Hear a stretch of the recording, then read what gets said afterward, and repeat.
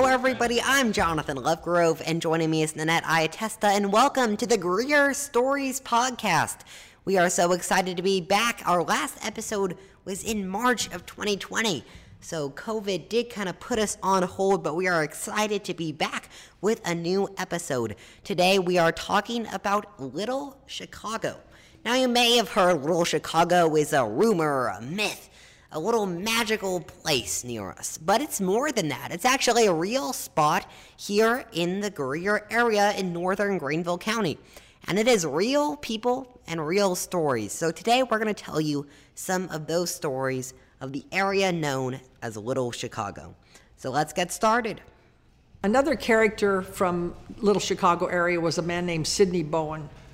And this man had kind of an interesting task, self-appointed task. He would pick up animals that had been killed on the roadway, and he put them in a little wagon, take them back to his property where he had a cemetery, and he would bury the animals there, and of course he decorated their graves with flowers that he had gotten from other cemeteries that were no longer useful, that maybe had faded a bit, so he brought them to the graves of his animals. And then a most remarkable thing about Sidney was he not only buried these animals, but he conducted a funeral for them and preached their funeral. So at any given time, you could see this man walking around the area of the dark corner of Little Chicago, and you could find him with his wagon and paraphernalia that he needed to do this task. Now in Little Chicago, there were many interesting characters, and one of those characters was Mountain Lion Sloan. He told folks that he'd give $100 to anybody that could catch him working or catch him telling a lie. One day a man drove up to his house. He walked out of the back and said, "Oh no, I'm glad you didn't come sooner." The man asked, "Why is that?" And Lion Sloan responded, "Well, you know, I got a $100 reward out there for anyone who can catch me working. And I just walked back from the barn to see if the old hen laid any eggs out there." Just one of the many interesting characters in the area known as Little Chicago. Another interesting feature of Little Chicago is the Liar's Bench. It is an old church pew in Souther's Grocery, used by old-timers and newcomers alike as they gather to sit and spin yarns and listen to tales of the past. Now, the Liar's Bench was an interesting way to pass time, and people that were interviewed about this interesting part of Little Chicago mentioned that there had been once this man that said he had a pumpkin. He had grown this pumpkin, and the pumpkin was so big that he sawed the stem in two with a crosscut saw.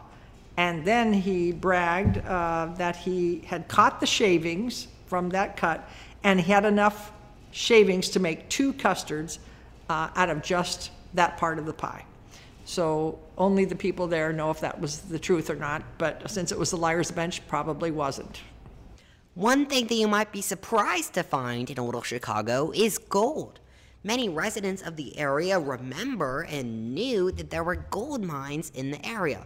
Most of these mines were very small, mined very little, but they were still in Little Chicago as a small industry. Many of these mines had to close once they quickly ran out of gold, and one lady recounts one even caving in. An interesting aspect to the small town of Little Chicago.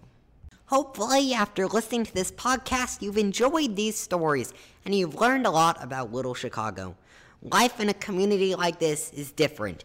Interesting characters, close relationships, and just an interesting life.